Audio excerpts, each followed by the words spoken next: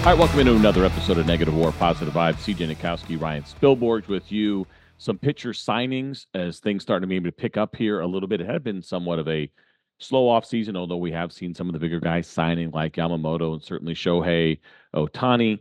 Those were big ones that needed to happen. There's still some big names out there like Josh Hader and others, but it's not just about the free agency. It's also about the ability to trade and who's really available. And I don't know, Spilly. I felt like this one was a little bit of a surprise to me. Chris Sale going to the Atlanta Braves. Vaughn Grissom is going to go from Atlanta to Boston, and certainly a guy that we can get into a little bit who feels like he's about ready to be a big league player, but maybe not an everyday spot available to him in Atlanta for Chris Sale. He's got 1 year left on his contract. I believe it's just over $27 million, but the Braves are going to be getting 17 in return. So essentially what this is Vaughn Grissom going to Boston, Chris Sale coming back for about $10.5 million. So it's a 1 for 10. Essentially, there is a vesting option that I don't think he has any chance of getting to. It has more to do with Cy Young Award finishes, those kinds of things. But we had talked a lot about the Atlanta Braves maybe looking for a controllable starter. That is not the case here. They trade Vaughn Grissom to Boston to acquire Chris Sale for what looks like probably going to be just the 1 year. Feels like a good baseball trade, right? It's also kind of strange because earlier in the year, Tyler O'Neill was traded from St. Louis to Boston. I'm kind of curious if Chris Sale's name was thrown in that original deal to St. Louis, because St. Louis could have probably used a starter like Chris Sale too. It feels, because when you start digging into Chris Sale's season a year ago, and Sale's gone through quite some stuff, right? Like back in 2022, he comes back from Tommy John, throws in one start, and then breaks his finger. If I remember, it was like a biking accident, or he got mad. I don't know. It was one of those two things. Last year, threw in 102 innings pitched. He's still trying to, shake the rust off, but 125 strikeouts in 102 innings, 87 hits. He's still really hard to square up. So I like it from the Braves perspective. You can add him into a relatively, in the case of the Braves, like I don't think their starting rotation, you have the high end with Max Fried, who same thing, kind of coming off of injury. He's a year away from free agency, and Spencer Strider. And then you wanted to see like, well, what else is going to happen? So I like that you can add Chris Sale. He's going to be 35 this year. And in the case of Vaughn Grissom, this was to me, this is like it's a win-win from the Braves perspective, because Grissom gets a chance to play somewhere else where he's blocked with the Braves. I mean, he's blocked. Orlando Arcia took that job from him. But remember, that was the last day of spring training too. Yeah. Like everybody thought it was going to be Vaughn's job at shortstop. And we just knew, because the numbers and the metrics, they kind of played it out. He wasn't a strong defensive infielder. He can improve. I think there's a chance for him to improve. Part of the reason why he's going to improve is he's going to go play second base next year with the Red Sox. So there's a chance for him not to be in that main position at short. But with the Braves, you can't move. Can't put Orlando. You can't put Ozzy Albies in a different spot. So where are you going to play Vaughn? You have Austin Riley, you have Orlando Arcia, you have Ozzy Albies, and you have Matt Olson, and you're not going to put him in the outfield. So this one makes a ton of sense from the Braves position to move on from Vaughn, get something in return, which is Chris Sale, which is tons of upside. You trade a player that wasn't going to play for you, and you get Chris Sale for $10 million. Like, it's Alex Anthopoulos does it all the time, right? And then it also makes me wonder about some of these other teams out there. Like, what are you doing? We haven't seen the Chicago Cubs do squat. You telling me Chris Sale couldn't have been a Cub for the same type of deal? They didn't have a player in their organization that they could have done. So anyways, I mean, like, there's a couple teams out there. Baltimore, I felt like could have made this deal with any one of their number of prospects. And it didn't. And obviously in Vaughn Grissom's case, I don't consider him a prospect, CJ. You kind of know what he can do. Yeah, I mean, it's fair. We talk about prospect and when do you actually shed that. Of course, a lot of times it's whether or not you still have rookie status as far as the actual official term. when we talk about that. But in the case of Vaughn Grissom, there have been some opportunities for him at the big league level, and you could see it. You could see what he's capable of.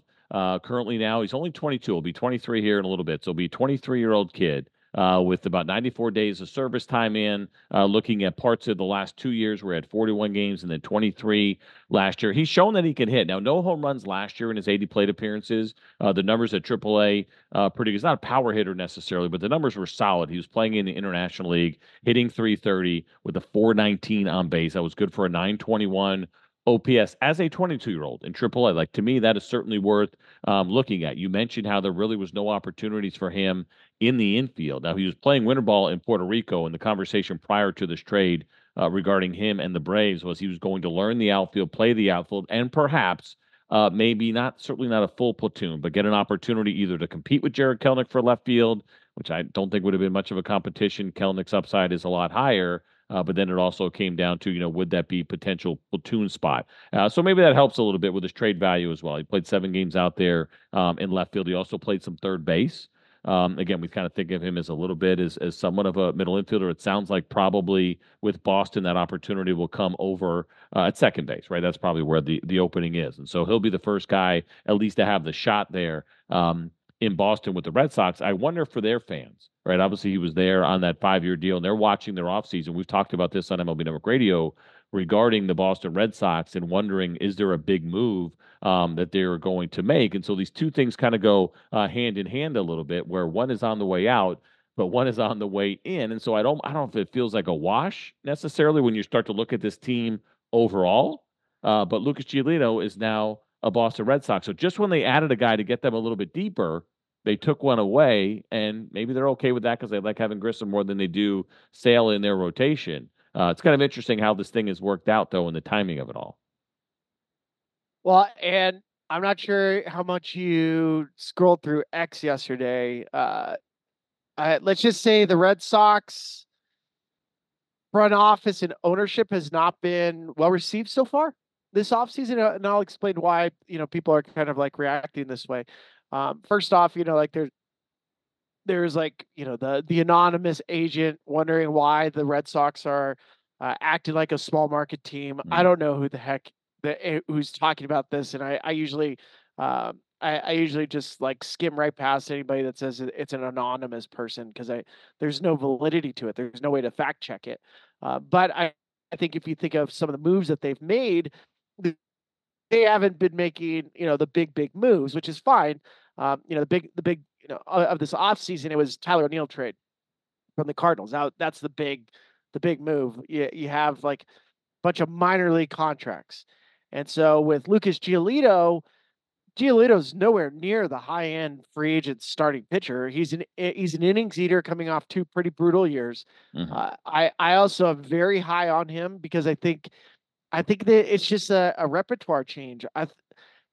I wanted him of any team to go to was Tampa Bay. And the reason why was because I think I told you this the other day when we were doing radio. If you dig into Lucas Giolito's history, when he was coming up with the Washington Nationals, he was known to have the organization's best curveball. The curveball, when he first made it to the big leagues, was using it close to 20%. That pitch is down below 5% now. He doesn't use it at all. And what we've learned trend-wise in Major League Baseball is that the curveball has become, along with the split finger, the hardest pitches to hit.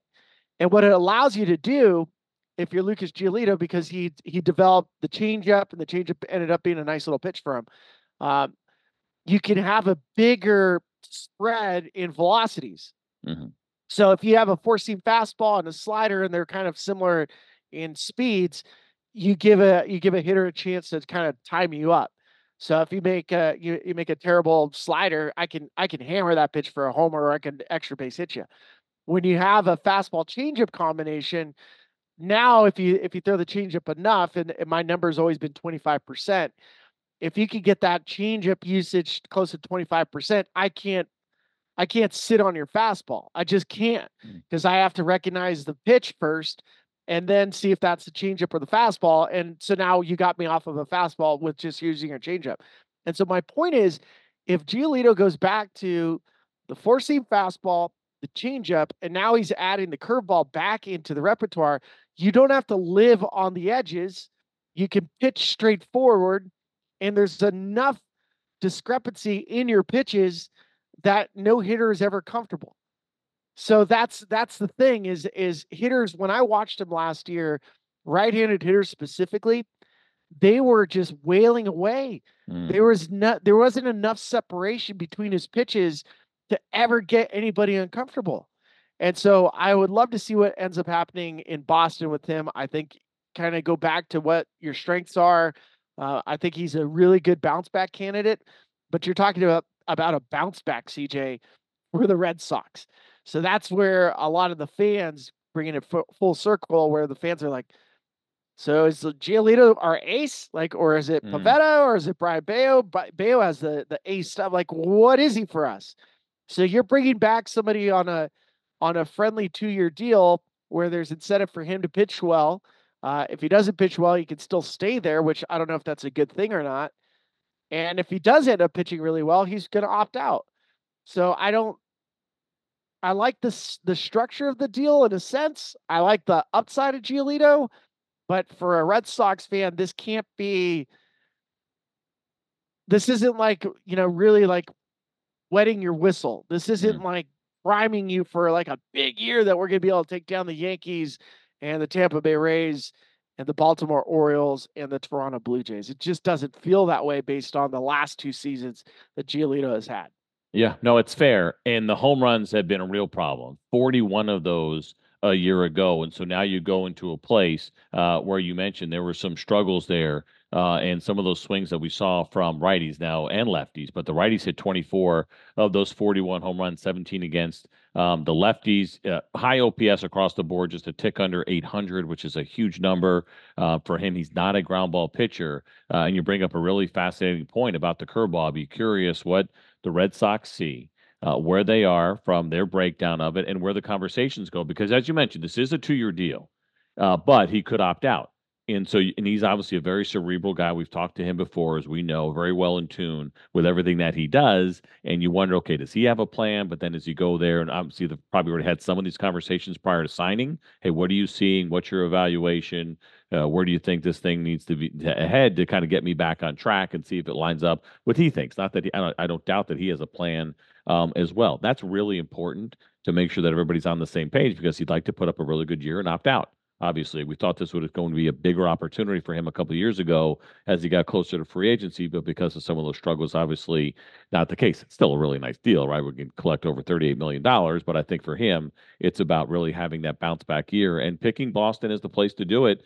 Certainly could be a challenger in that American League East. There's certainly good lineups there. Baltimore is the real deal. As we know, the Yankees pick up Juan Soto. He mentioned the struggles that he had with lefties. So I'd be very curious to see what the pitch breakdown looks like. You mentioned that curveball, 1.5% usage last year. And we've seen him as high as what, I think 11, 12% maybe in some of those better years where he was using it a lot more. Like his very first year with Washington, I think it was almost 20%. It was like 18 point something percent. Yeah.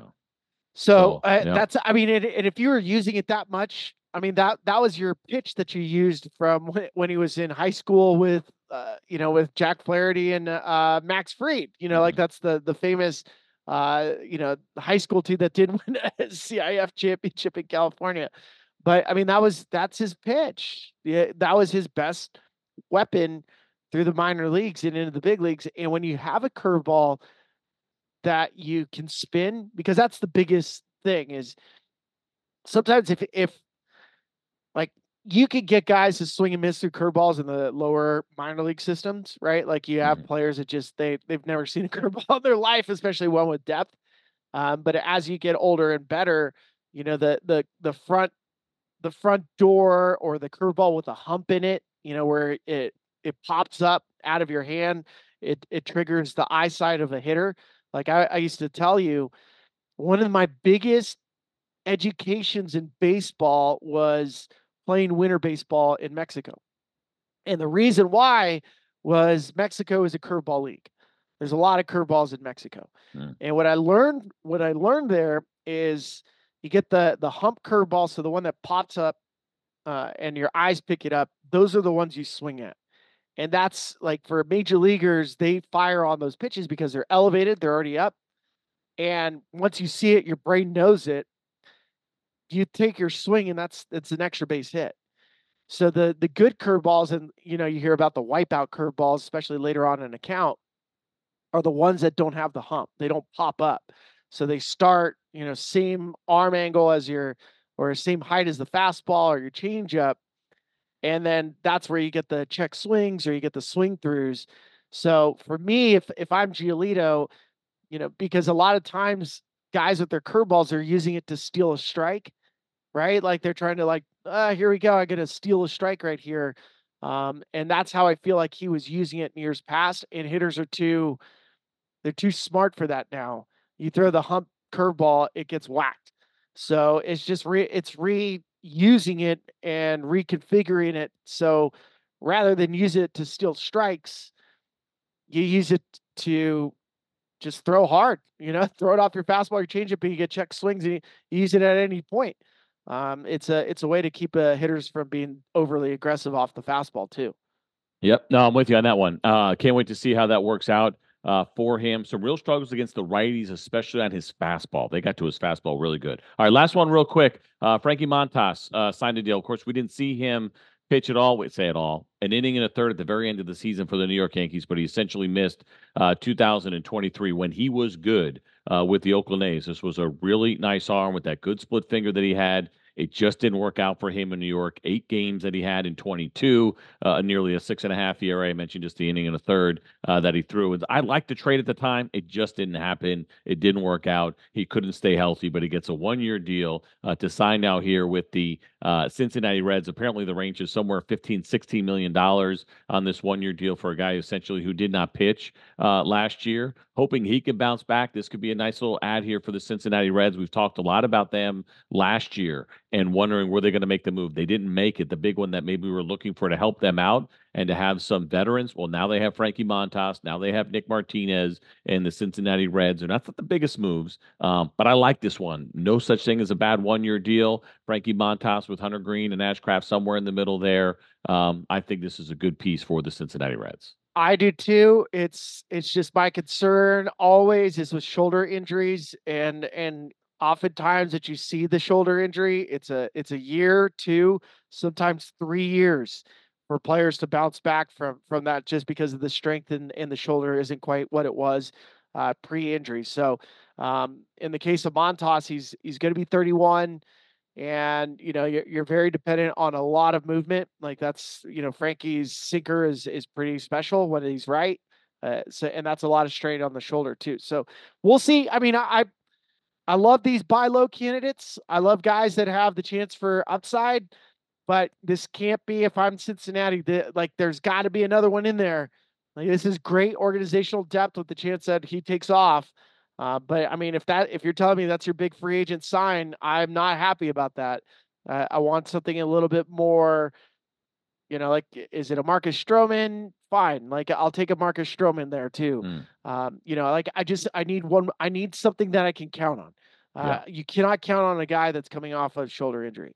No, I know it, and that is always one of the concerns when it comes to signing a pitcher. The shoulder versus the elbow has you pause just a little bit, but hopefully Frankie Montas, he showed it at the end of the year, is healthy and can help the Cincinnati Reds. Things starting to pick up here a little bit. The next time you can hear Spilly and I on the radio side on Loud Outs on MLB Network Radio will be January 2nd, the day after New Year. So hopefully everybody will be well recovered and ready to kind of chime in. And who knows what will happen even before then. It's certainly starting to feel like maybe things are picking up. As always, thank you for listening to the Negative War Positive Vibes podcast.